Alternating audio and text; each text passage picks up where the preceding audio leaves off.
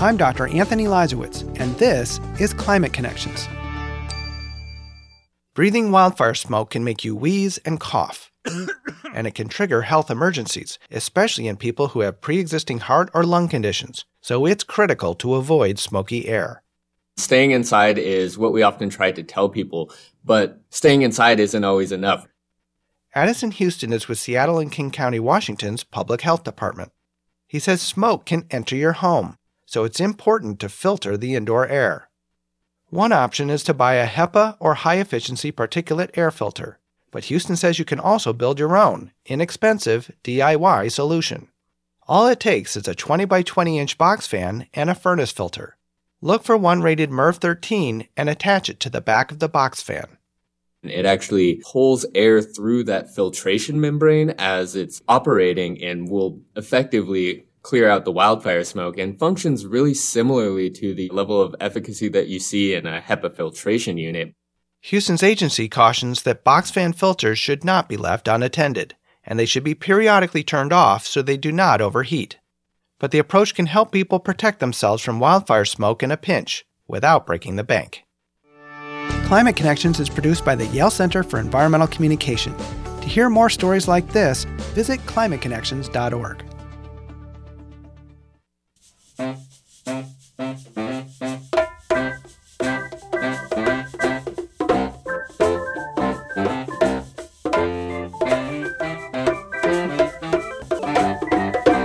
Gratitude goes out to you today for listening to Eco Radio KC on 90.1 FM KKFI, Kansas City Community Radio.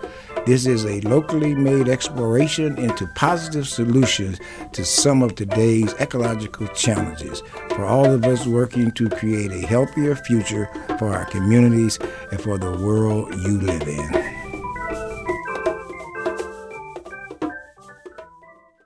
Thanks for listening to Eco Radio KC. My name is Darnell. Today, we will play from a December 2022 presentation recently produced by the Sustainability Sanctuary Coalition. We will hear portions of their rebates and tax credit presentation, which is information according to the Inflation Reduction Act. Presenters were Bill Rausch, the founding director of the Metro Energy Center for the City of Kansas City, Missouri. Bill Griffith, the energy chair of the Thomas Hart Benton Group of the Missouri chapter of the Sierra Club. Ken Riyad, an online instructor for Energy Smart Institute. He is currently the president of the Heartland Renewable Energy Society. And Charla Riyad, owner of Hathmore Technologies, LLC, and the Energy Smart Institute. The Inflation Reduction Act can take a big bite out of fossil fuel use, but rebates and tax credits for equipment that efficiently use electricity in our homes. Savings from these technologies can help our household budget. This program supports our readiness to buy electric vehicles, solar panel systems, battery storage, heat pumps, heat pump water heaters, and electric ranges. Energy audits, weatherizations, and insulation will also be discussed. We at Eco Radio KC are glad to encourage awareness and protection of our world. Our goal is to assure our listeners are aware of how we can create a sustainable present or a sustainable future. This will be a great radio hour. Now our show. So anyway, I want to welcome you all. Thank you for coming. I'm Chad Cooper. I'm the Executive Director of Sustainable Sanctuary Coalition, one of the hosts. And honestly, we can't do this without many people. There's so many different people. Thank you for everybody. I can't name everybody who's had a significant role tonight, I'm sure. And so we've got a great program for tonight. Also a very practical night that will give us some ideas on how we can draw upon the Inflation Reduction Act as individuals, to draw upon some of those tax credits and some of those rebates and those sorts of things so that we can not only help utilize those funds, but also so that we can keep carbon emissions down. We've got three great speakers. We've got Bill Griffith, we've got Bill Rausch, and we've got Charla Reed, who will be presenting. They'll share more about themselves. Without further ado, I'm going to turn it over to Bill and let him get started. Yes, I'm Bill Rausch. I'm retired from the Black & Veatch Renewable Energy Group, And I was the founding director of the Metro Energy Center many years ago. It still continues to serve people in the area very well. I'm very happy about that. And now I'm on the boards of the Kansas Climate and Energy Project and the Main Street Credit Union. And when we started this, I'd like to give you some kind of framework to understand the entire Inflation Reduction Act, but I really can't do it. It's just so large and covers so many areas, homes and businesses, industry. It's really a lot, but I would like to give you a bit of a framework for at least the home part of it, which I think is probably most people's interest here. So the home part of the Inflation Reduction Act, you can think of it in two sections. One way to look at it that way, and that would be rebates and tax credits. Those are the incentive techniques that are being used to encourage people to take these actions to lower carbon emissions and save energy and money. And on the rebate side of the act, these are intended to be point of sale consumer rebates that encourage behavior right when people are making the decision. The tax credits, then, the next bullet point, are both enlarged, and they have new technologies that are added. And those, of course, are tax credits on your federal tax returns, federal taxes only we're talking about here.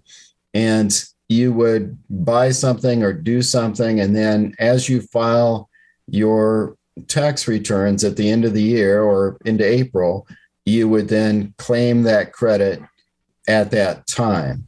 So it's kind of a delayed, you see the difference between the rebate and the credit. The tax credit is a delayed incentive that comes to you later.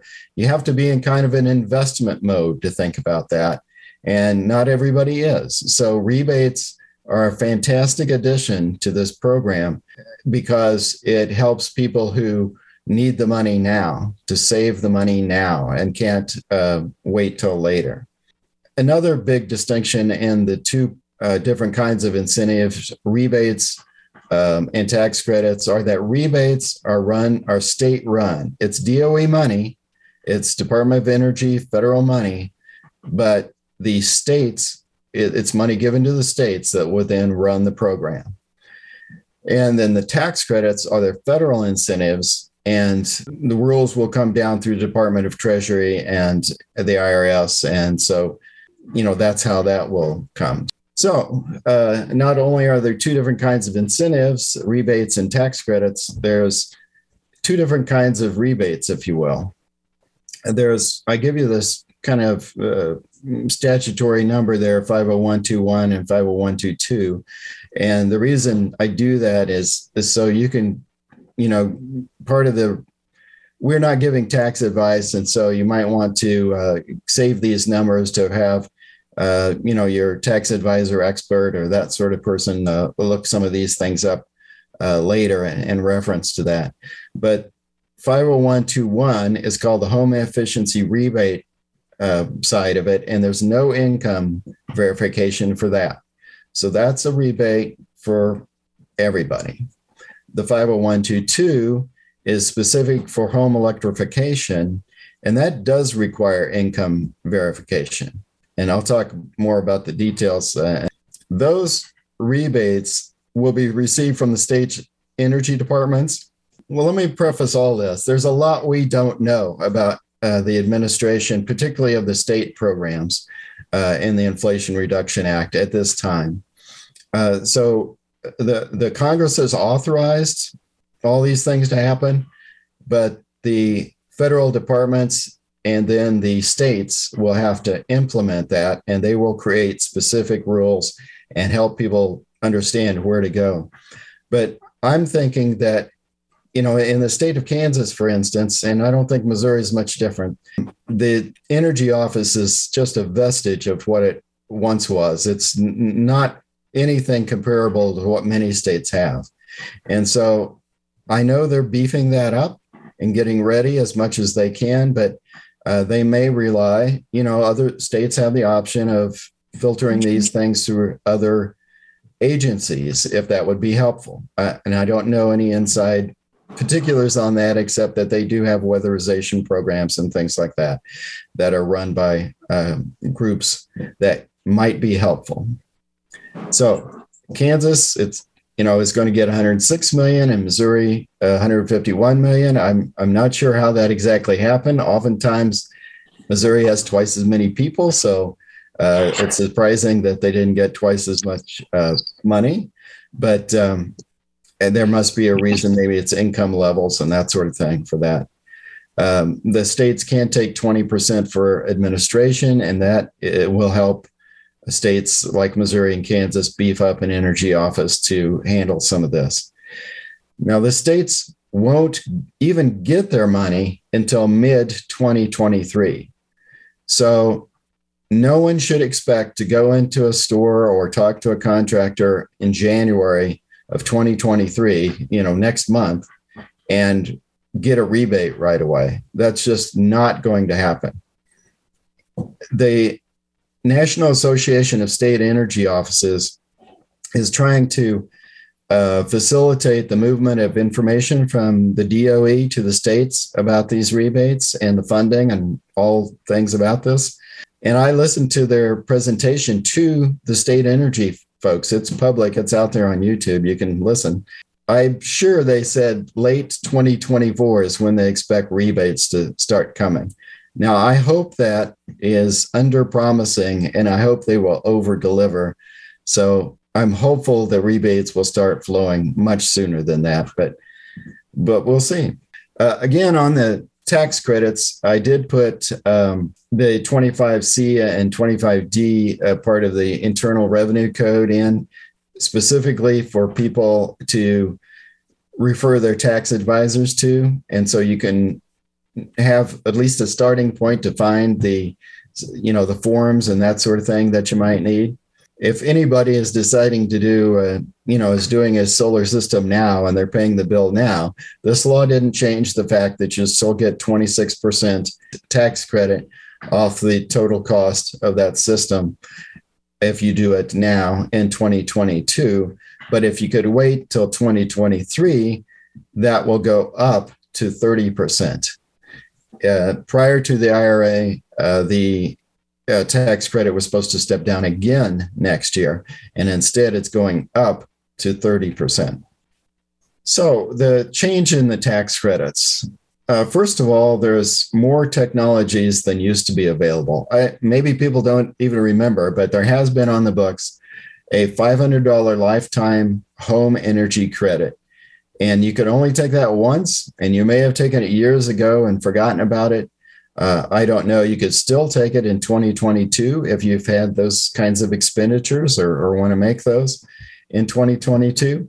But that was once, and that was it.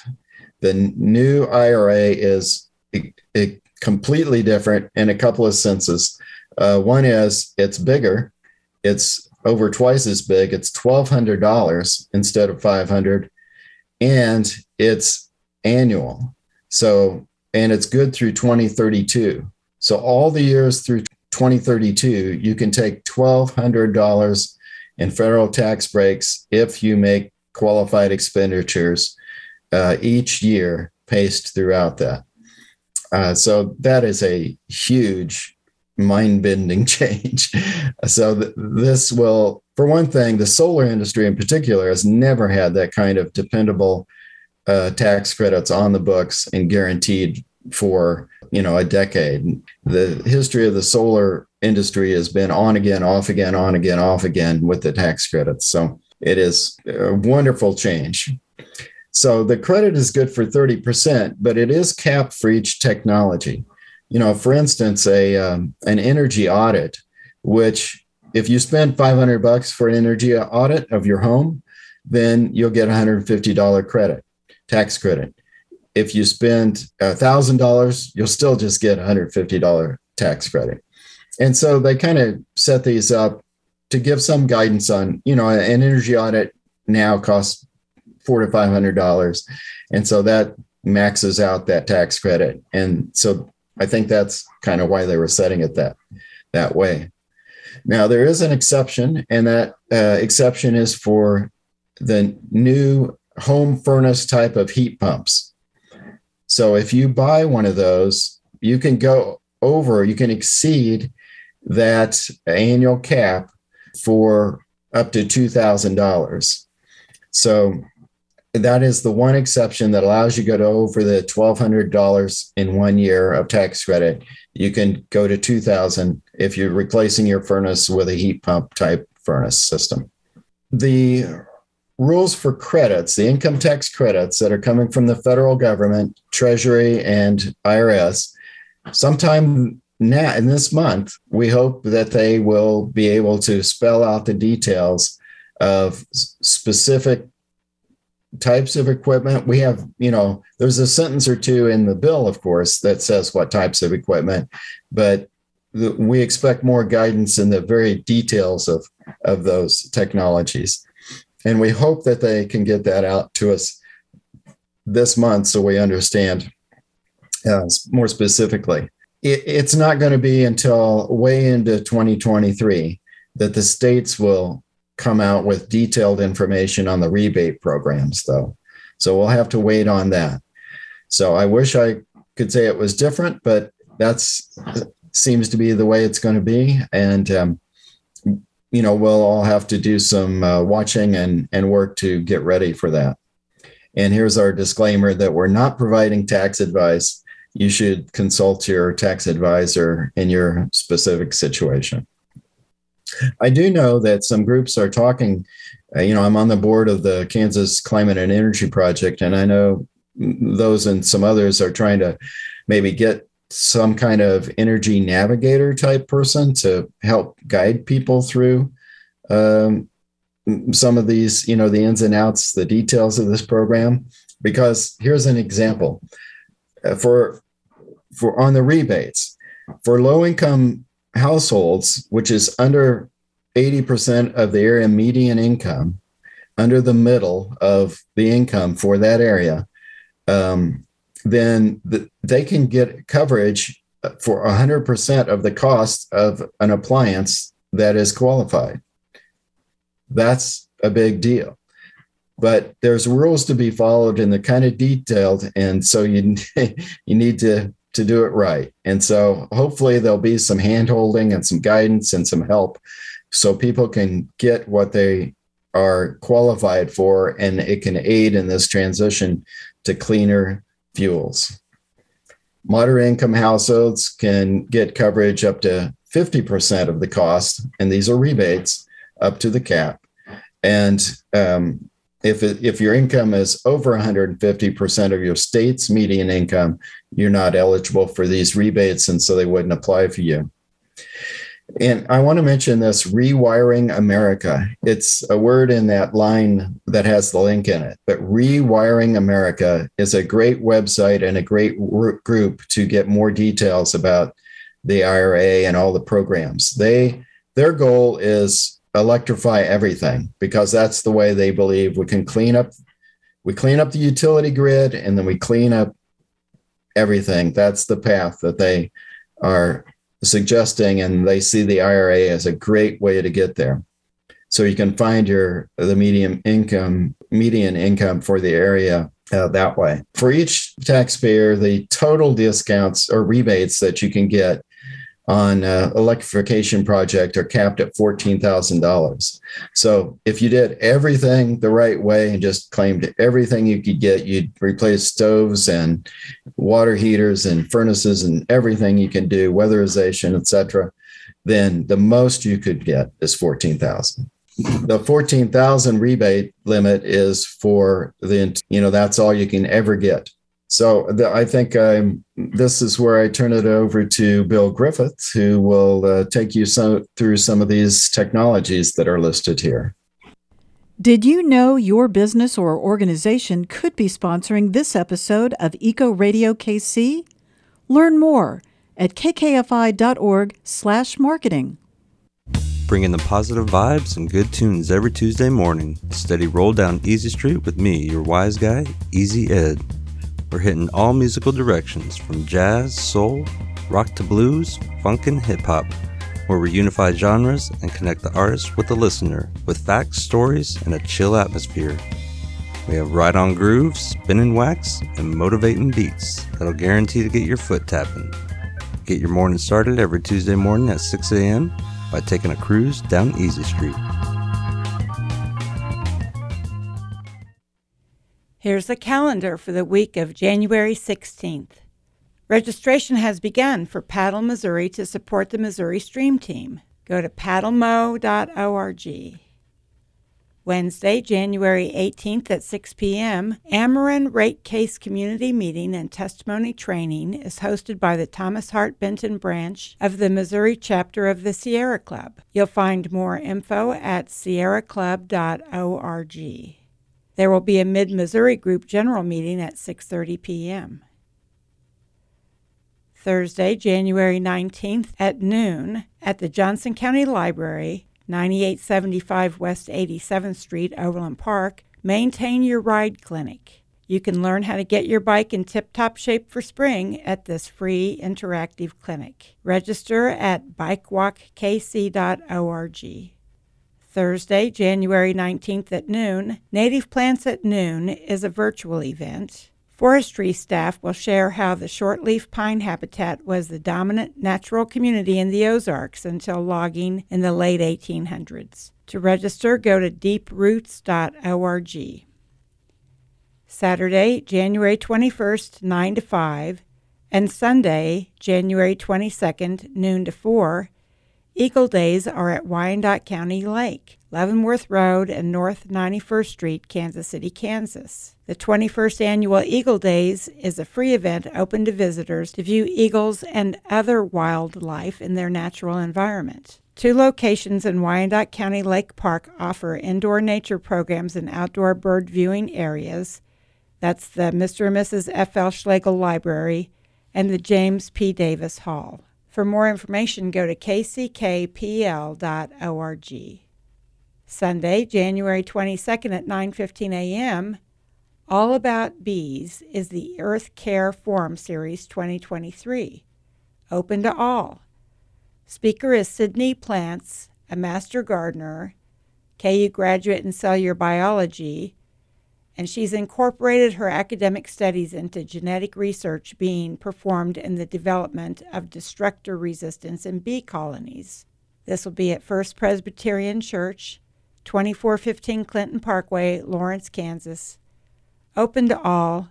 Monday, January 23rd, 9:30 a.m. to 10:30 a.m., you can join Kansas City Parks and Recreation for Make a Difference Mondays, the Paseo Boulevard litter cleanups.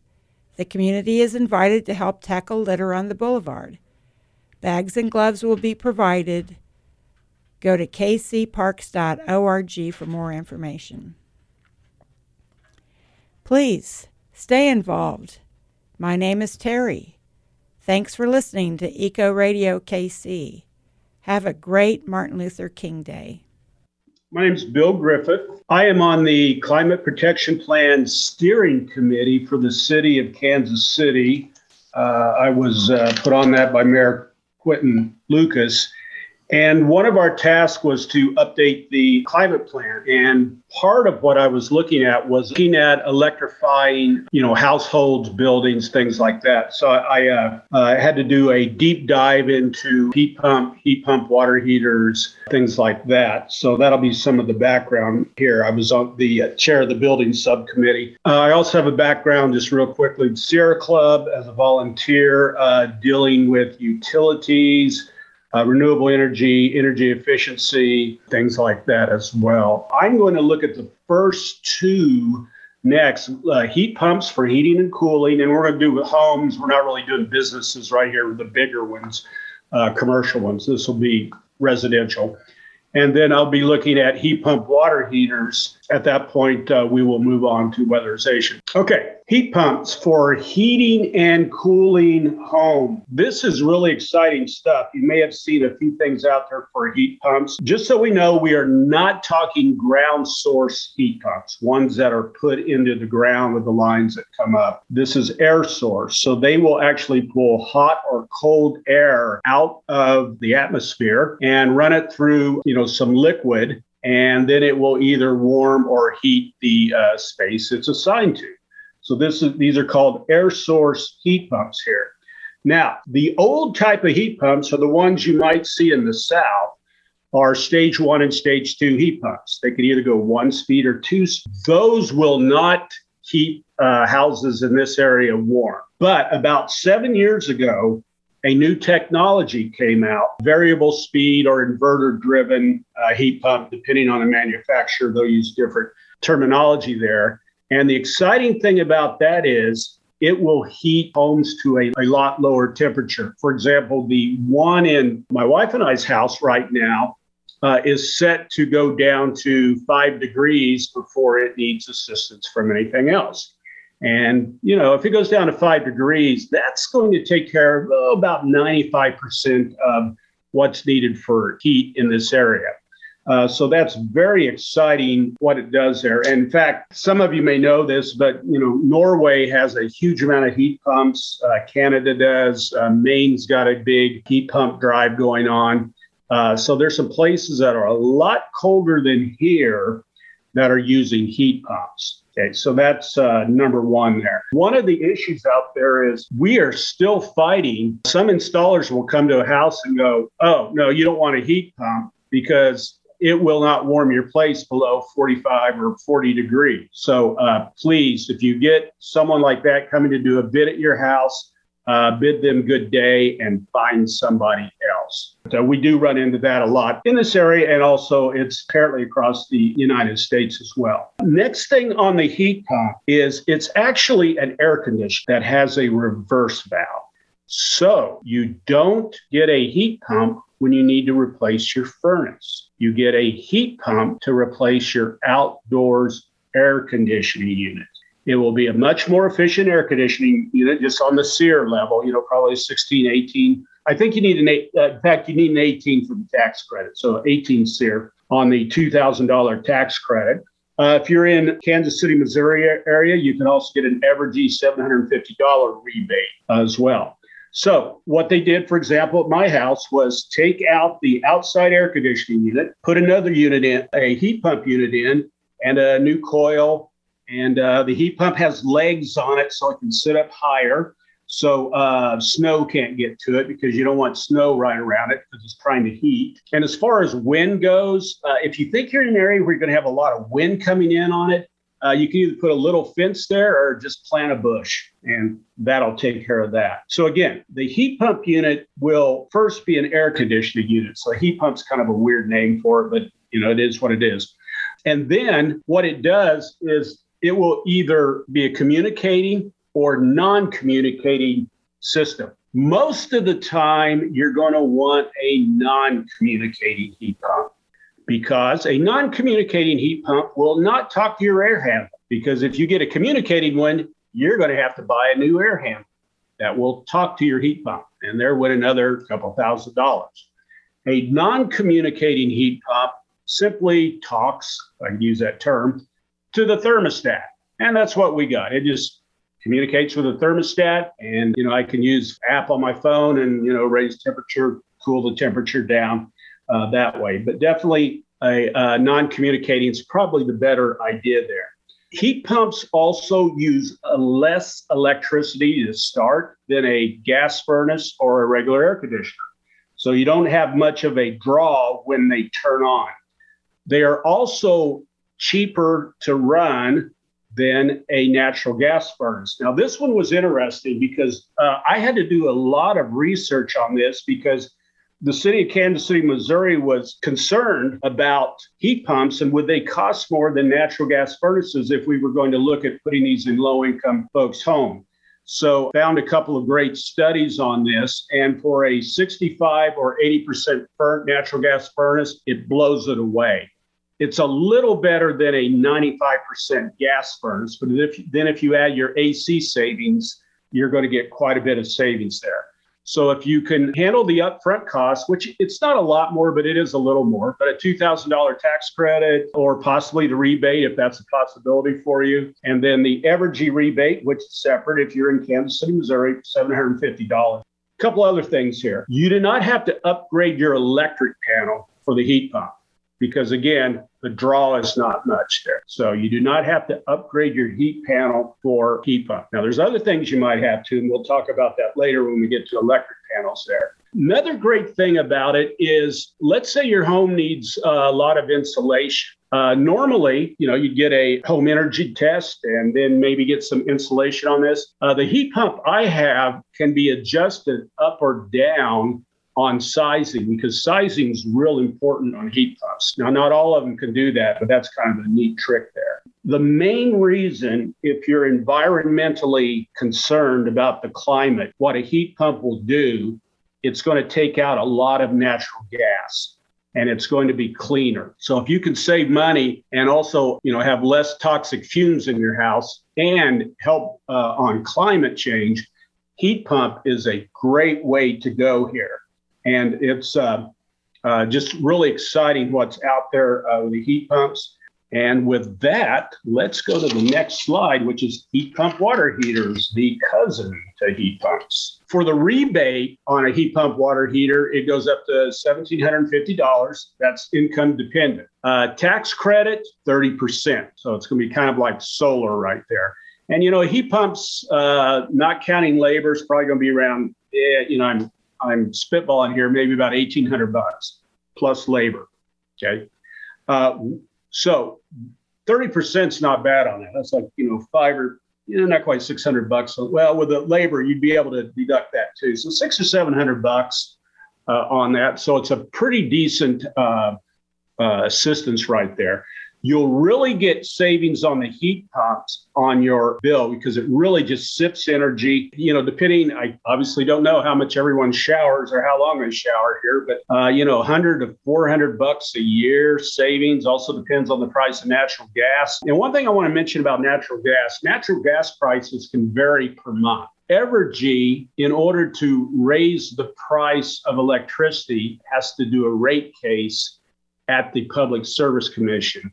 And that's a lot more onerous for them, and only happens every couple of years. So you definitely have some rate stability by going all electric too. By getting rid of the gas there. And again, you're not going to have that carbon monoxide, formaldehyde, or nitrogen dioxide, coming out of natural gas water heater. So that's a big deal right there. A couple heat pump water heaters are fairly new as far as the ones that can plug into a 120 volt outlet. And that's a big deal. So if you need an outlet where your water heater is, downstairs in basement or in a closet, it costs a lot more to have an electrician put in a 240 volt outlet than a 120 volt outlet. And you might have a 120 volt outlet nearby anyway. So it's cheaper to go ahead and get one of these newer heat pump water heaters, which really came out, I think, last year, the year before. Okay, electric range and cooktop. Hey, Bill. Yeah. Chad here. Before you move on, can you talk a little bit about, so with the heat pump water heaters, if they're in their basement, how they're going to pull the heat from the room and cool the rooms down that they're functioning in?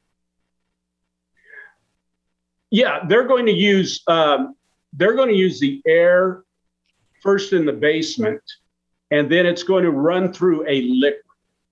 And each company will have a little proprietary liquid on how it does that. And depending, usually they're going to be wanting to heat it, but if it gets, but anyway, they're going to be using it, heat pump water. They're going to be using that to heat. And then what it'll do is heat it up to whatever temperature setting you have it on.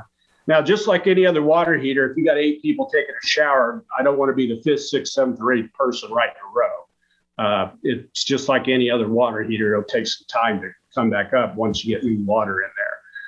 But it's going to use a proprietary liquid inside a long tube. Just depending on the company, they do them all a little differently. And then that will, if the air down in the basement's, 60 degrees, and, you need the water temperature 120, that liquid is going to do that. Okay, electric range cooktop. One of the main problems with gas ranges or stoves is most of them that we have in our homes are unvented. If you have one in your house now, check and see if it's vented to the outside, because your water heater if you have a gas one, and your furnace have to be vented outside. Gas ranges don't have to be, and that's a major problem. He mentions the benzene there. Again, carbon monoxide, nitrogen oxide, nitrogen dioxide, formaldehyde, all will come out of there. So definitely pollution for indoor air, for people with asthma, kids, things like that. Again, going to electric will be a cleaner fuel. And let me back up, because I don't think I mentioned this earlier. So Evergy, has a mix of nuclear, wind, some solar, they're getting a little more, coal and natural gas. They have 10 coal plants right now. By this time next year, 2 of those coal plants will be closed. They'll be down from 10 to 8. Roughly, that's going to knock 17% out as far as their greenhouse gases off their system. Is it enough? No, but it's going to make things even cleaner than they are now. So Evergy moving too slowly, but in the right direction there. So I did want to mention that. But if you have a natural gas stove, would really encourage you to look at the electric range or induction stoves as a possibility here. Again, on the rebate, there's a $840 discount. All right. I think we're done there. I think we're ready for the weatherization next.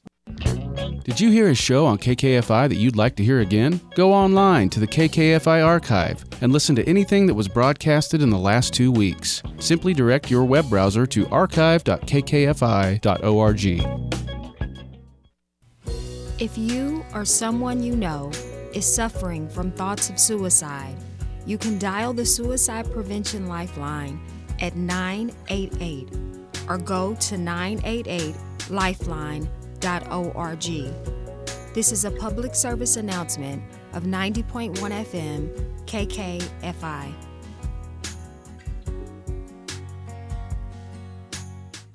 The next one would be Bill Roush. Thanks. Yeah, there's a couple of things about solar, and then we'll move on to weatherization. But the uncapped 30% credit is for rooftop solar, meaning it goes on your home. Of course, you can mount it on the ground. It's not a question of where it's mounted. It's just this is the residential credit, which was going to phase out. It is not going to phase out over the next several years into 2032. So that is great news. This one's really exciting, actually, on the battery storage. We've not had a battery storage credit or incentive for residences or industry or anything. So now we do. And it is also 30% through 2032. The batteries need to be at least 3 kilowatt hours. That's really not very big. That, would run a house for 2 or 3 or 4 hours, maybe, depending on how it's hooked up, whether it's hooked up to everything or just selected circuits. But that's the starting point, I think,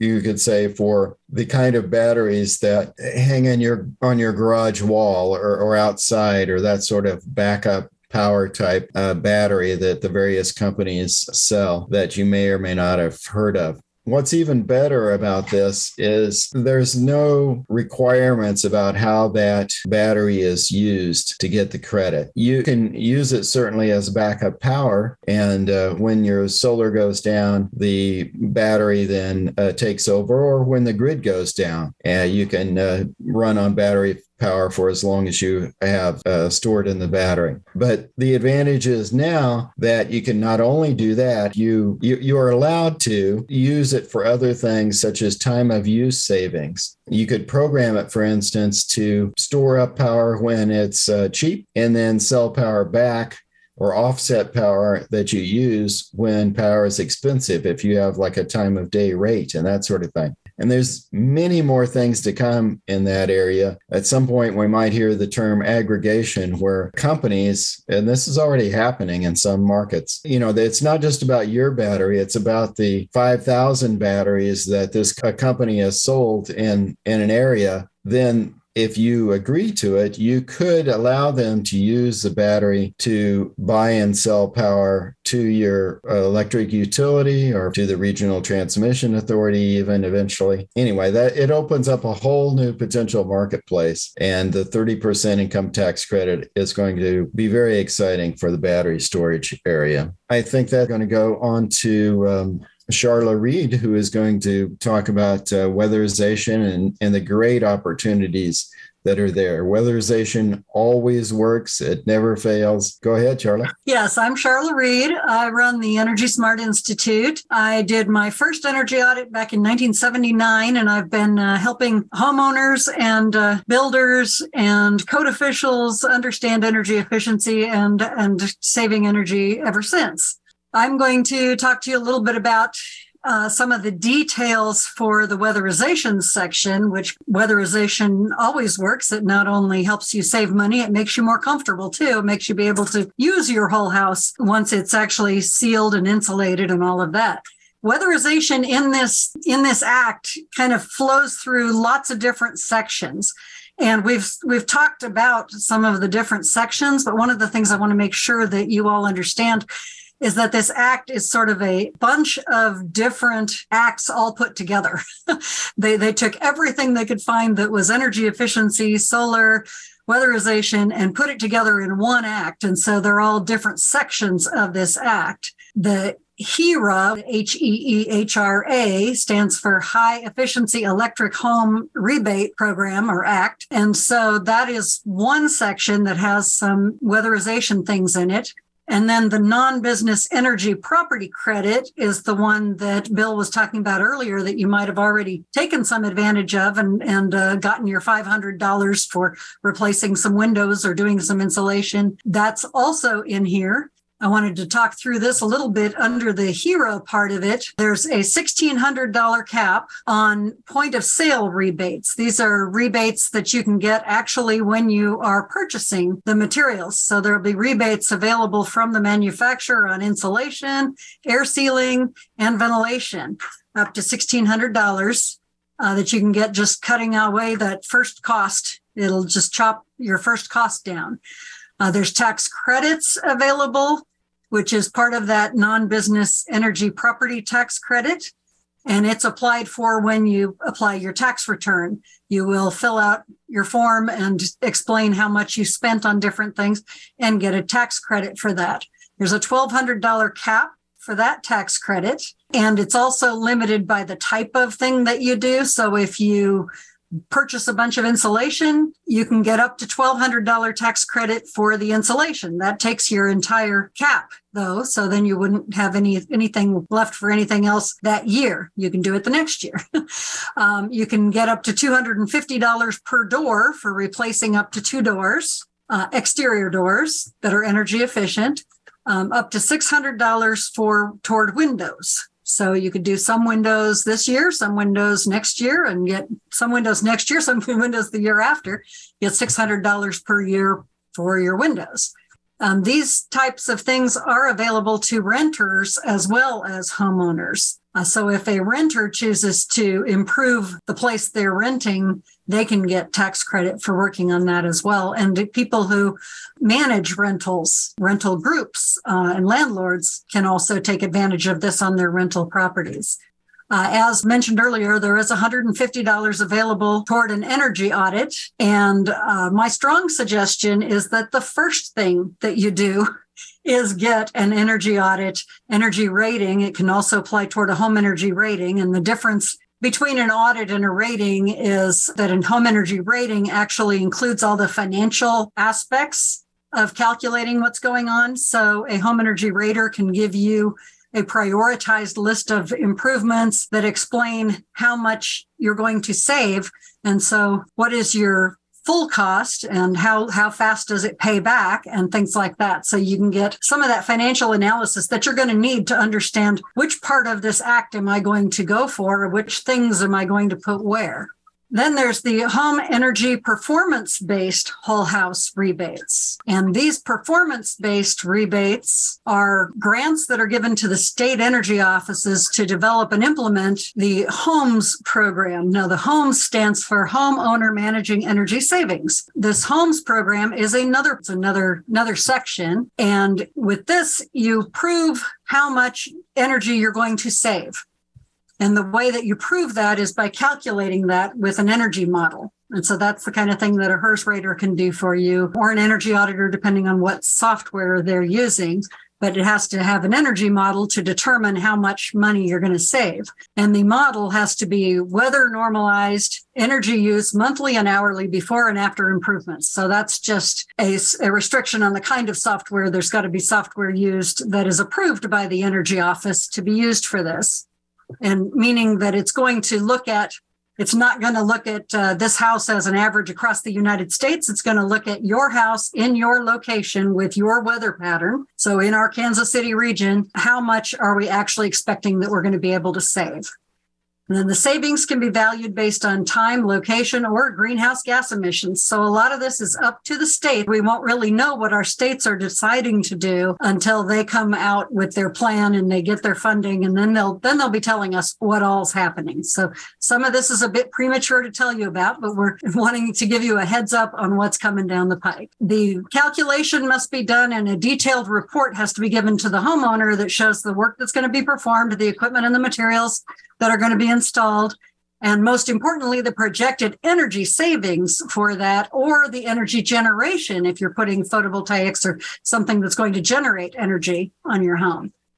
Now, one of the important things throughout this entire act is that it talks about no double dipping. You can't get a rebate on your insulation under the HOMES program and then get a rebate also on that same insulation under the HERA program that you've already received a rebate for from the HOMES program. So there's ways in there. The states have to prove that they have methods to ensure that people aren't getting multiple rebates and taking too much advantage of the program. Now, this HOMES rebate program is good for all households. The work has to be completed by September 30th of 2031, and the rebates are based on energy savings. So a single family home, if the homeowner can prove through these modeled energy savings that they are going to save at least 20% and up to, but not including 35%, then they can get $2,000 in rebates for doing that work, or 50% of the project cost, depending on which is lower. If they're saving at least 35%, then they actually get double that. So $44,000 or 50% of the project cost.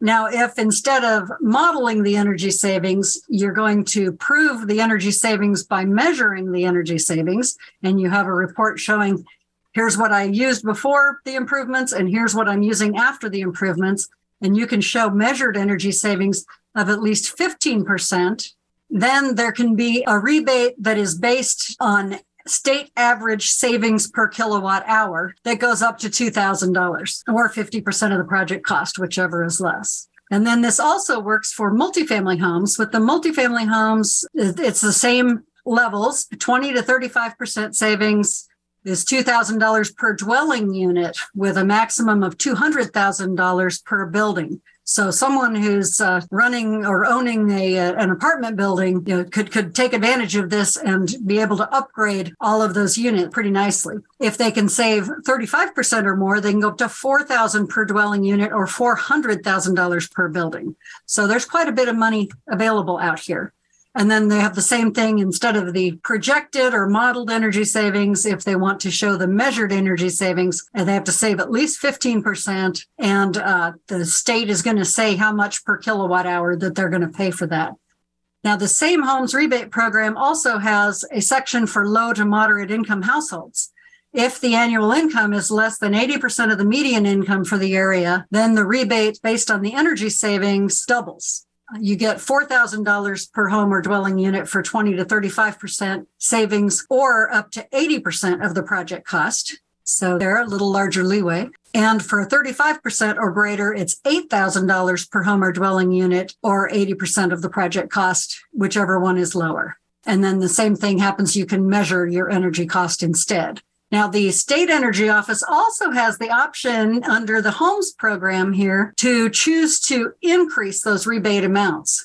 So the State Energy Office could take it all the way up to paying 100% if they wanted to of these project costs. It depends on how much funds they get and what they choose to do with it. So the federal government says this is a minimum of what they need to do, and they can actually increase that if they want to. Okay, that is the weatherization section. Pretty much that covers anything you want to do for weatherization, caulking, insulating, light bulbs, things like that can be modeled to show that you're saving energy. It also can include new equipment. So those heat pumps and things can be part of that savings. And that's really why you want to do that energy audit first, so that you can look at, are there things I can do that's going to max out the Homes program, and then I can get my new equipment under the HERA program, and maybe be able to take advantage of all of the various parts of this act and be able to do all kinds of things for my home. We've been listening to a Sustainable Sanctuaries Coalition production, Tax Rebates and Tax Credits under the Inflation Reduction Act. Speakers have been Bill Roush, Bill Griffith, and Charla Reed. That's all we have time for today. There's more of this presentation, and we'll try to play it on another Eco Radio KC. Support for KKFI by the Midwest Trust Center at Johnson County Community College. The Midwest Trust Center at Johnson County Community College, formerly the Carlson Center, has been a venue for the performing arts and arts education since 1990, and, in support of KKFI, offers a full list of events and can accept donations at jccc.edu/Midwest Trust Center. Let's explore, let's question, let's decolonize together on Ebony's Bones. Tune in every Wednesday from 6 p.m. to 7 p.m. on 90.1 FM, KKFI, Kansas City Community Radio. This is Professor Howard Zinn. The independent, non-commercial radio station you're listening to is really important in the maintenance of democracy. Thomas Jefferson once said, an informed democracy will behave in a reasonable manner. So if you care about being informed, if you care about democracy, if you're a reasonable person, you are, of course, please support your source for uncensored news and views and the voice of your community. My name is Darnell. At the end of our hour, here's some environmental news for the week of January 16th, 2023. Democracy Now! Reports. The governors of Alabama and Georgia declared states of emergency after severe weather swept across their states. The National Weather Service reported nearly 36 tornadoes. In California, officials issued evacuation orders for low-lying areas. A new study finds ocean temperatures surged to their highest level on record in 2022. Another clear sign that human activity is warming the planet. Warmer ocean temperatures are tied to heat waves, drought, more powerful hurricanes, and extreme weather events. A new study in the journal Science confirms Exxon was fully aware of the link between fossil fuel emission and global heating, but spent decades refuting and obscuring the science in order to make maximum profits. The report finds that Exxon, in as early as the 1970s, predicted with breakthrough accuracy the disastrous climate path that is now wreaking havoc. French environmental groups are suing French company Danone for failing to reduce its plastic footprint. The yogurt and bottled water maker has recently been found to be one of the worst plastic polluters in France, where there is a law which requires companies to track and reduce environmental violations. The company markets its product in the U.S. as Danone. Inside Climate News reports. For the first time in a decade, the Environmental Protection Agency has proposed tougher standards for pollutions from PM 2.5, small inhalable airborne particles that are linked to a range of health harms, from heart and lung ailments to asthma and other respiratory conditions, and are commonly referred to as soot pollution. Environmental activists who have long urged the government to tighten its regulations, said the new proposal doesn't go far enough in addressing the hazards of PM 2.5. EPA Administrator Michael S. Regan said the new standards will have lasting impact in communities all over, but especially those communities of color and low-income communities that experience an increase in particulate matter pollution. The federal standards have not been updated since 2012. Oil made Texas an energy giant, but even Texas is working hard to secure a footing beyond fossil fuels. It already generates more wind energy than any other U.S. state, and soon the air that lashes its high plains will power a new process, the production of vehicle fuel from water. Scientists say this technology, called green hydrogen, plays a big part in the world's hope to transition from fossil fuels and reduce carbon emissions. Until recently, green hydrogen fuel production cost too much to compete with gasoline or diesel, but that is changing quickly thanks to steep subsidies offered in the Federal Inflation Reduction Act passed in June. EcoWatch reports, in England, the government announced plans to ban single-use plastic dinnerware, including closed-cell extruded polystyrene foam trays, commonly referred to as the brand name Styrofoam, plastic utensils, and plastic plates. The announcement follows similar bans in Scotland and Wales. Scotland's ban on single-use plastic took effect in August 2022, and Wales recently passed a single-use plastic ban in December 2022. California is the first U.S. state to ban single-use plastic bags. The Lawrence Journal World reports the City of Lawrence, Kansas Commission recently voted to take action on a single-use plastic bag ban. Major investors want chemical companies to move away from toxic forever chemicals. In a letter circulated late in 2022, 47 asset managers worth a total of $8 trillion urge companies to phase out the production of environmental toxin known as per- and polyfluoroalkyl substance, PFAS, citing concerns over increased lawsuits and regulations as consumers and policymakers learn more about the dangers of these chemicals.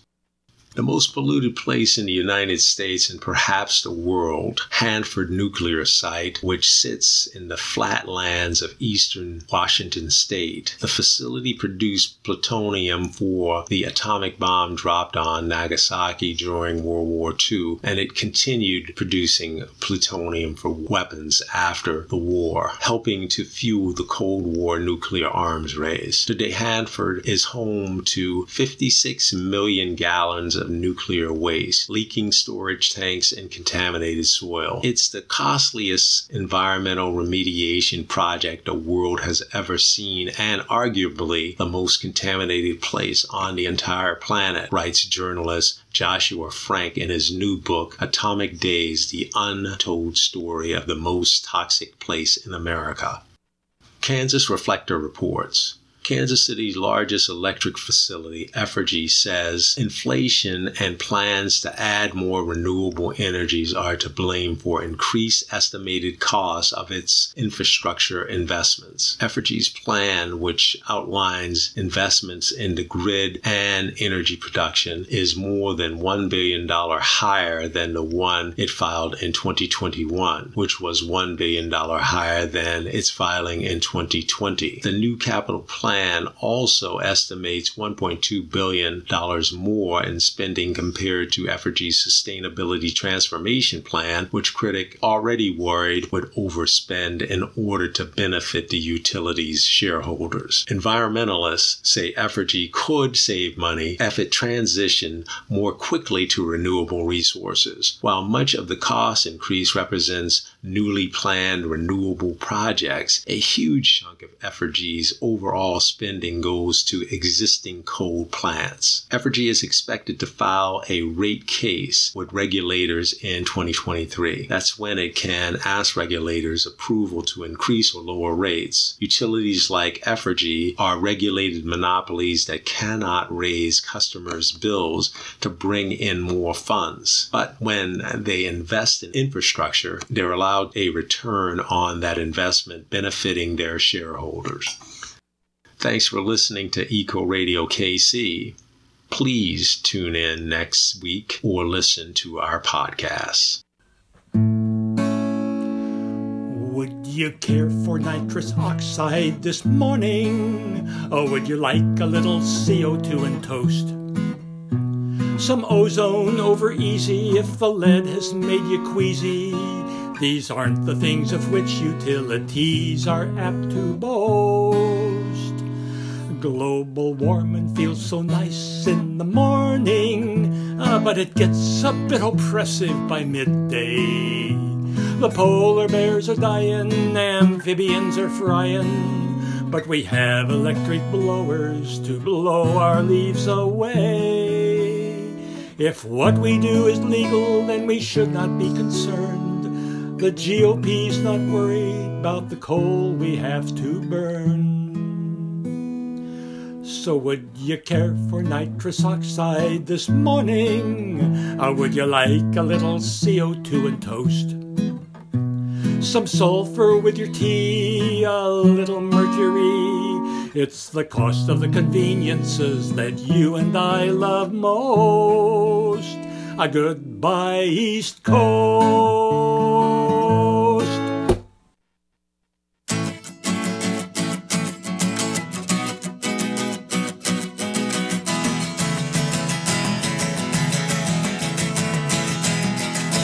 They paved paradise, put up a parking lot. Thank you for listening to Eco Radio KC on KKFI 90.1 FM, Kansas City Community Radio. Eco Radio is brought to you each week by a team of collaborators, including me, Craig Lugo, Terry Wilkie, Brent Rysdale, Bob Grove, and Dave Mitchell. The opinions expressed are those of the hosts and guests and not of KKFI and or the Mid-Coast Media Project. You can find our calendar and a podcast of each show on Eco Radio KC's Facebook page, as well as on our show page at kkfi.org. This is Richard Mabian, and you can send inquiries and comments to our email at kkfi.org/contact or message us on our Facebook page. Up next is Fiesta Musical, followed by Noche Mágica. Our outro music is Big Yellow Taxi by Joni Mitchell. Don't it always seem to go that you don't know what you've got till it's gone?